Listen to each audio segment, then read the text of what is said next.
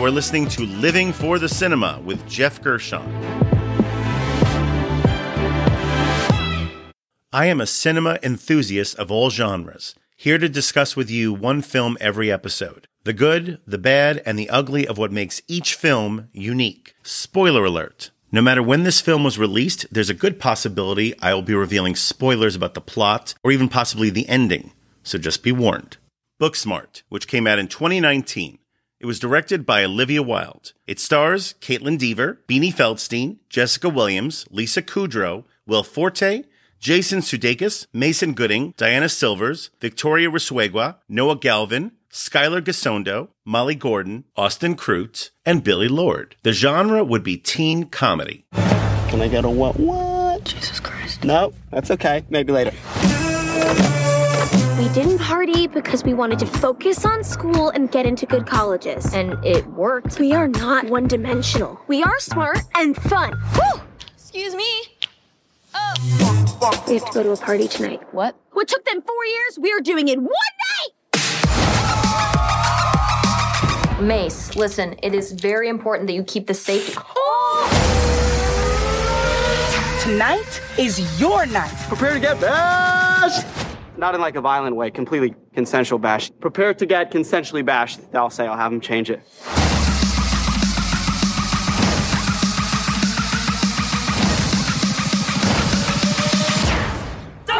What is this? Re-ask the questions! And for the first time in the 2+ year history of this podcast, we have a special guest. And that would be my teenage daughter, Isabel. Hi. Hi, Isabel. Welcome to the podcast. I'm so excited. It is okay to love both this movie and Superbad, right? It was a very common criticism of Olivia Wilde's comedy when it first came out 4 years ago, especially from many of the, quote, anti-woke crowd out there at the time, who just seemed to keep finding new pop culture obsessions to get indignant about, the latest being rainbow-colored Bud Light and Black Mermaids. And rewatching this movie recently, it's admittedly hard to not be reminded of Superbad at some points, as both films happen to have similar overall structures, bittersweet endings, and a member of the Feldstein clan playing the Wilder friend. Yep, Beanie Feldstein, who plays Molly, happens to be the younger sister of Jonah Hill, who co-starred in Superbad. I still think you have a chance with Jules, man, really. Are you out of your mind? Look at Jules' dating record, okay? She dated Dan Remick, who's had a six-pack since, like, kindergarten. Jason Stone, who looks like fucking Zach Morris. And Matt Muir. Matt Muir, he's the sweetest guy ever. Have you ever stared into his eyes? It was like the first time I heard the Beatles. But that's not only where the similarities end, but both films happen to be part of a long-running cinematic tradition going back decades, and one that I'm always a sucker for, which would be the One Crazy Night movies, which can often take the form of comedies or thrillers. They often attract the best directors, too. Among my personal favorites are Scorsese's underrated After Hours, Spike Lee's 25th Hour, recent episode Collateral from Michael Mann, Adventures in Babysitting, and John Carpenter's Escape from New York. Yeah, it qualifies. And even within this genre, you could say that both Booksmart and Superbad belong to the subgenre of high school senior One Crazy Night movies, which include other gems like Dazed and Confused, American Graffiti, The All-Nighter, and the first half hour of Say Anything. Think about it if you've seen that movie. In this grand tradition, Booksmart really holds its own, and then some. It focuses on one night, of course, after their last day of high school, with Molly and Amy, played by Caitlin Dever, who are their high school valedictorian and salutatorian, respectively. They're the best of friends, and their primary focus up until this point has been academic achievement. Clearly, they have succeeded, but suddenly, in one very funny, though completely unrealistic early scene, Molly realizes that other students succeeded too, but those whom she would deem not as serious as she was. While you guys were all studying AP hand jobs, I was kicking ass, and I'm going to continue to do that at Yale next year. So I like my choices, and wherever you three are next year, I hope you do too. I'm going to Yale too. What? I'm incredible at hand jobs, but I also got a 1560 on the SATs. No, you didn't. I got in early. To Yale. Uh-huh. Oh, Tanner, where are you going to school? I'm playing soccer at Stanford. Stanford University. What are you guys talking about? That's... Stanford. Stanford University. Hey, I'm not going to college. I got recruited to go code for Google. I mean, it's not Apple, but the bennies are pretty tight, man, and it's mid-six figures, so I'm not complaining. Oh, boy. I'm so proud of you. It's my boy. It's amazing. Hey, you failed the 7th grade twice. Rule of threes. And it's at this very point early in the movie that it becomes clear that Olivia Wilde is not going for realism, which is okay. We see Molly walking angrily right towards the camera in slow-mo through the school corridor as her surroundings just kind of explode into a student near riot akin to Cobra Kai. We see students celebrating with fire extinguishers, confetti, and of course, water balloons made from condoms, because you need that. You see, any time that she can choose heightened over gritty realism, Wilde and crew go for the former. This is not The Last American Virgin, yet Booksmart's focus on relatable characters more than matches that early 80s sort of classic. Now, Isabel, what is your relationship to this movie? So, I did not see it in theaters. I remember I got a lot of YouTube videos recommended to me for like a lot of the scenes, especially like Amy and kind of her finding her sexuality. So I really wanted to see it, but I think it was you had to rent it at the moment. So I remember I went to my dad and I was like, "Can we watch it? I know you really liked it." And it was one of the first R-rated movies we watched together. So oh boy, was it. Because I could tell you, this was 4 years ago, not long after it came out, and I had seen it in theaters and loved it. But I did not remember just how much profanity is in this movie. I mean, I'm sitting here with a 12-year-old. It feels like I'm putting on Goodfellas for her. It's literally the teenage Goodfellas. F-bombs nonstop. So needless to say, I was a little uncomfortable. But we got through it, and she enjoyed it, right? And I loved it, and it's become like, it's one of my favorite movies. We always make fun of how I have a horrible attention span when it comes to movies. I fell asleep during the Batman big car chase, and he'll never live it down. Yeah, and you fell asleep even during the best part of Spider-Man Across the Spider-Verse, yeah. But it kept my attention. I've watched it so many times, and I love it, and I'm so excited to be talking about it. Oh, no. Not acceptable. This is not okay. Who allowed you to be this beautiful? Who allowed you to be this beautiful? Who allowed you to take my breath away? Call the paramedics. Nope. Call the police, because there has been an emergency. I can't look right at it. So the story is mainly focused on Molly and Amy, which Caitlin Dever and Beanie Feldstein both absolutely destroy, and it often balances biting wit with wide-eyed goofiness whenever a situation calls for either or both. Beyond them, every other member of this promising young cast brings their A-game, all resulting in well-drawn characters who each bring their own vibe and unique sense of humor with them. Billie Lourd is one such standout as the brassy Gigi, who not only is playing every moment to the hilt as if she's a teenage Norma Desmond, but can apparently teleport to each new destination Amy and Molly venture to. Oh my god, you guys are here! How did you get here? How did you get here? And how are you dry? How are you dry? Jesus! What the fuck? God! Guys, the re-election is coming up and I need to know if I have to buy your votes. No one will even tell us where it is. Why are you being so obsessed with his party? Because she loves him. Oh my god! Gigi, stop doing that! Also great is Noah Galvin, who plays George, one of my favorite characters, the ultimate theater kid throwing his own graduation eve party in the form of a murder mystery incorporating his entire house, relegating his parents and sister to the kitchen doing puzzles. Is it over? No, stop. Mom, do not talk to the actors. The house is mine until 11 p.m. Cindy, I swear to fucking God. And along the way, we meet so many other winning supporting characters, including a couple of folks who have been really thriving in the horror genre lately. Right before he became a new regular in the Scream franchise, you have Mason Gooding, son of Cuba Gooding Jr. no less, as the super gregarious Nick, the class VP/homecoming king, whom Molly has a secret crush on. He brings some charm to even the most common gags, including the quote, life of the party bro type who can turn any activity into a party game resembling beer pong. Plus, you have the star of the underrated horror film from a few years ago, Ma, starring Octavia Spencer, and that would be Diana Silvers. She brings some drollness and some heat to her scenes as Hope, who becomes a potential love interest to Amy. They even share an almost love scene very comparable to the comically aborted one late in Superbad featuring Michael Cera. And finally, like Superbad, this movie has a wonderfully random sense of place as we follow our two main protagonists on a series of misadventures at different nondescript places throughout a non-determined sprawling suburb. Re-ask the questions! Oh my god. Oh, shit. Is this some Manson family shit? What is this? No! No! Everything is gonna be just fine. You're just gonna give us the address to where you delivered some pizzas tonight. Oh my god, are you guys out of your fucking mind? How old are you, by the way? Does not matter! Okay, that voice did not make you sound older, so you're basically children, and you just willingly got in the car of a strange man. Do you guys have a weapon? Yes? If we claim to have a weapon, this might be a felony. Okay, so you're using your hair as a mask and trying to rob someone with no weapon. I think this all takes place in a wealthier suburb up in the hills surrounding LA, though it's never really clear. Is it clear?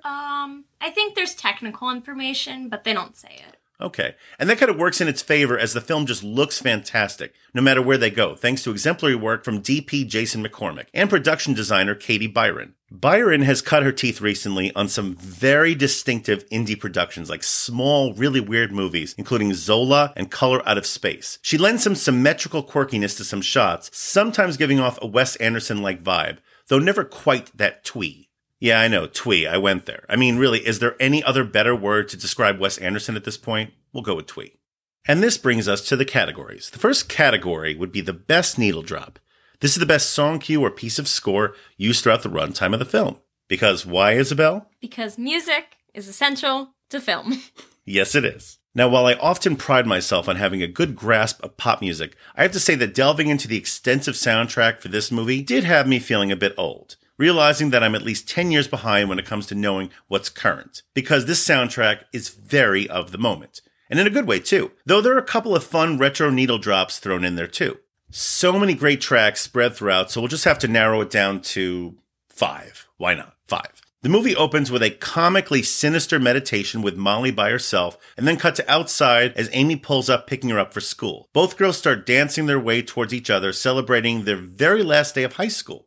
Amy's doing the robot in front of her car, Molly is funkily gliding across the lawn, and what song do we hear but the irresistibly catchy To Whom It May Concern from producer Sam Spiegel, and a one-time supergroup project that he rounded up called Sam 1, which included CeeLo Green, Theophilus London, and Alex Ebert. Apparently this song/project was actually 15 years in the making before it was released as a single in 2018. And it was well worth it as the song follows them driving to school, then walking through the halls. It's a lively way to kick off the proceedings.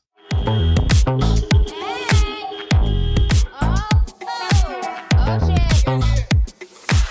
so cool when I walk through, ooh, got the move to the groove right now. What you say, what you say? I'm a bad motherfucker, yeah. We know it, keep going. I came straight up the stage, up a glass door. Excuse me. Oh, what? What? Missed ya. I missed you. I missed you so much. Been one night. Are we gonna go to school or? Nope. I don't think we are. Nope, we're just gonna stay here. I don't wanna stress you out. I just wanna tell you the truth. Motherfuckers try to tear us apart, but we're electric glue. Okay, so now that we have the hip, dancey needle drop out of the way, let's bring it over to the diegetic one, which occurs about an hour into the movie. Diegetic, of course, meaning that it's performed by a character on screen within the world of the movie. We're now at the third party of the night, and how can you have a party without good karaoke? Come on, never goes away. Well, here we are treated to a somewhat angry rendition of Alanis Morissette's iconic mid-90s anthem, You Oughta Know, from Noah Galvin's Flamboyant George. I wish nothing but the best for you both. An older version like me, is she perverted like me? Will she go down on you in? Yeah. Yes, his microphone choking gag, it's a bit obvious, but we'll allow it. Fun scene. I really love that scene, and it actually introduced me to Alanis Morissette, who now I love all her music. In a coming-of-age tale like this one, you need to have at least one inspiring needle drop, and this one actually occurs during what you consider the trailer moment. We'll defer to that category for more details on its placement. Playing over the lush visuals of the sequence are the soaring vocals of Des Moines, Iowa's own Michael Alden Hadreas, otherwise known as Perfume Genius. From his 2017 album, No Shape, this song is the gorgeous chamber pop ditty Slip Away.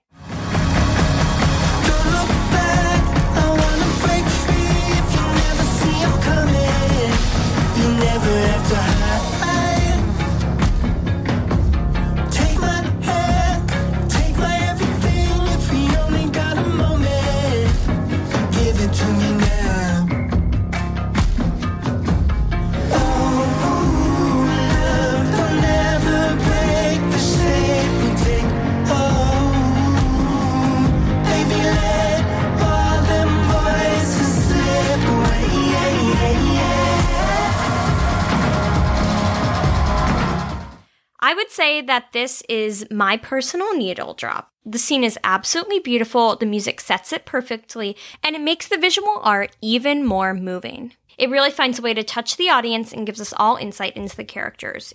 Also essential for every raucous comedy is at least one over-the-top driving scene, with a boisterous song playing overhead. And in this area, Booksmart does not disappoint, as we are following Amy and Molly recklessly driving across town to their actual graduation. And of course, they're running late. And while we see slow-mo imagery of our heroines making an extreme turn, we are treated to the catchy guitar and bass-driven retro beats of drum and bass artist DJ Shadow, with guest vocals from Run the Jewels. It's the 2016 single, Nobody Speak. Hey, you wanna hear a good joke? Nobody speak, nobody get choked.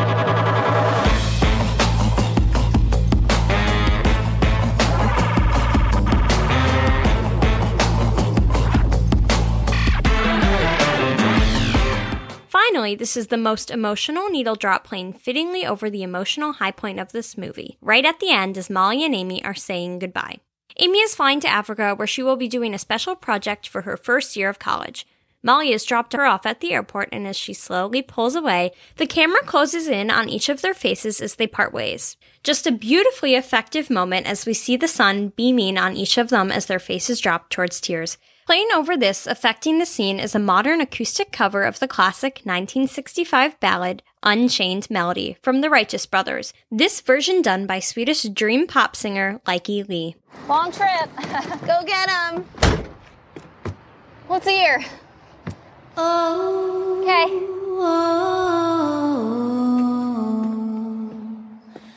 Oh, my love, my darling, I hunger for your touch. A long, lonely time. Yes, the original version of this song was used to iconic effect in the 1990 smash Ghost, and I like that movie. But honestly, and this might be a controversial take, I find it is just as effective here. The next category would be wasted talent. This is the most underutilized talent involved with the film. Unfortunately, this film belongs in the same category as recent episodes Widows, Annihilation, and Warrior, and that category would be exceptional genre films which underperformed at the box office. This movie received great early buzz, rave reviews, and a very funny trailer, which you really could not avoid for several months leading up to its release, though it was solely released in the domestic market by Annapurna Studios, which was a specialty label really more geared towards releasing prestige films like The Phantom Thread or Bombshell. And that latter point might give you a partial idea as to why this movie underperformed. If, say, a Focus Features or Fox Searchlight had released this movie around that time, they probably would have given it a more gradual rollout around the country. Whereas Annapurna was confident enough, maybe a little overconfident enough, to give it a wide release opening on Memorial Day weekend, where it placed 6th, no less. Just sad, though it's not as if this movie lost money. It made about $27 million worldwide on a $6 million budget, which isn't bad. But bottom line, this movie is smart, touching, and very funny. And in my opinion, it deserved to do blockbuster business. As it is, most pure comedies have been just withering on the vine in today's marketplace. We need to support movies like this when they come out in theaters. Otherwise, it's just wasted talent. I agree that the studio really failed this movie. I love the movie, and I think it had so much potential to be a summer hit among people my age, but it was never really given the chance to do that with the way the studio marketed it. But to be more literal to the category of wasted talent, I think I would have to pick Billy Lord, who plays Gigi. I don't think any talent was really put to waste in this movie because it is so well done, but I just loved every scene featuring Billy Lord and would have really loved seeing more of her. You want? Oh, no, thank you. Not a drug person. Not even pot? I feel like I could help you relax. Nope, doesn't work for me. One time I ate a legal pop brownie when Model UN went to Amsterdam. And as soon as I got high, I just cried about the fact that one day my mom will die. So. I had the exact same thing. Really? I lost my virginity in what I thought was a park, but it turned out to be a graveyard, and now the ghost spirits live inside my eggs, waiting to be reborn. It's not at all the same. I always felt like we were similar. The next category is the trailer moment. This is the scene or moment that best describes this movie. Towards the third act, this movie soars to emotional heights, eventually surpassing Superbad, culminating in a sequence which a lot of cinephile types have just gone bonkers over. And justifiably, in my opinion, I'm of course referring to the now iconic swimming pool sequence, which is not only beautifully shot, but features a sublime performance from Caitlin Dever at its core. And to watch Amy swim her way through this crowded pool underwater, trying to get to her own crush, skater girl Ryan, and then what she discovers popping up from under the surface on the other side, and then her reaction to it, is just a beautiful way to visualize the emotional high stakes and uncertainty of being a teenager. Though I have a teenager here, she could probably speak to that better than me. Even more so, it leads directly to a blowout scene between Amy and Molly shortly afterwards. Both actresses play this effectively raw, but it never feels overwrought, nor does it derail the light tone of the movie. This was hard for me to choose, especially because I do really enjoy that pool scene, but I ultimately decided upon the scene where Amy and Molly graduate. After Molly has found a way for Amy to be released from jail, they race down to their high school graduation and ultimately drive right through the fence surrounding the graduation ceremony. From there are many heartfelt, funny, and inspiring moments that really sum up the entire movie and its message. I was so scared of you. I felt like I had to prove that I was better than you. But really, I don't know any more than you guys. All I know is that we have a lot more to learn. Because this part's over. And that's so sad. But it was great, wasn't it? Things are never going to be the same, but it was perfect. This moment encapsulates the film in a way no other scene could. And now the final category, which would be the MVP. This is the person or people who are most responsible for the success of this film. The whole cast clearly came to play, but beyond that, Olivia Wilde, with co-writers Sarah Haskins, Susanna Fogel, Katie Silberman, and Emily Halpern, they've all crafted a tight 100 minutes of comedy with just the right dosage of drama to elicit real feeling towards the end. The way this film is shot, written, and assembled keeps these characters buoyant all the way through the film's conclusion, and you cannot help but feel moved and energized at the end. It's kind of amazing that this was her directorial debut, and this remains one of the strongest mainstream directorial debuts of recent years. For helming an exceptional and genuinely funny movie her first time out of the gate, Olivia Wilde is my MVP. Now you differ, huh? I do agree that Olivia Wilde did a great job on this, and I think it could be argued she's also a wasted talent in the way that this is kind of her first and last really good hit, and especially with all the career drama. Don't worry, Darling did make money, believe it or not. I did. Yeah, but no one admits to liking it. I kind of dug it. We both liked it, but yeah, that's its own thing. So my personal MVP has to be Beanie Feldstein. She's one of my favorite actresses. She recently got married and had the cutest wedding. And she is really given the chance to shine in this movie. She brings the whole movie together, and without her amazing performance, I think we could both agree this would not be the amazing film it is. And that's why she is my personal MVP. And I may not have before, but I see you now. And you're all pretty great. Don't let college fuck it up. Congratulations. Okay. We'll agree to semi-disagree. Both of our ratings for Booksmart would have to be 5 stars out of 5. Booksmart remains one of the best comedies and coming-of-age stories of recent years. And if you're looking to watch Booksmart, at this time it is streaming on DirecTV and Peacock. And that ends another Movie Smart review. And thank you to my daughter Isabel for joining us. Did you have a good time? It was my pleasure. Anytime I can get people to watch this movie and I can talk about it, I'll do it. Special shout out to my lovely wife Marlene Gershon for producing this podcast, and to my lovely daughter Ella Gershon for assisting in the editing. Please like, subscribe, and share the Living for the Cinema podcast, and follow and like us on Facebook, Instagram, and Letterboxd. And join us next time for another review from Living for the Cinema.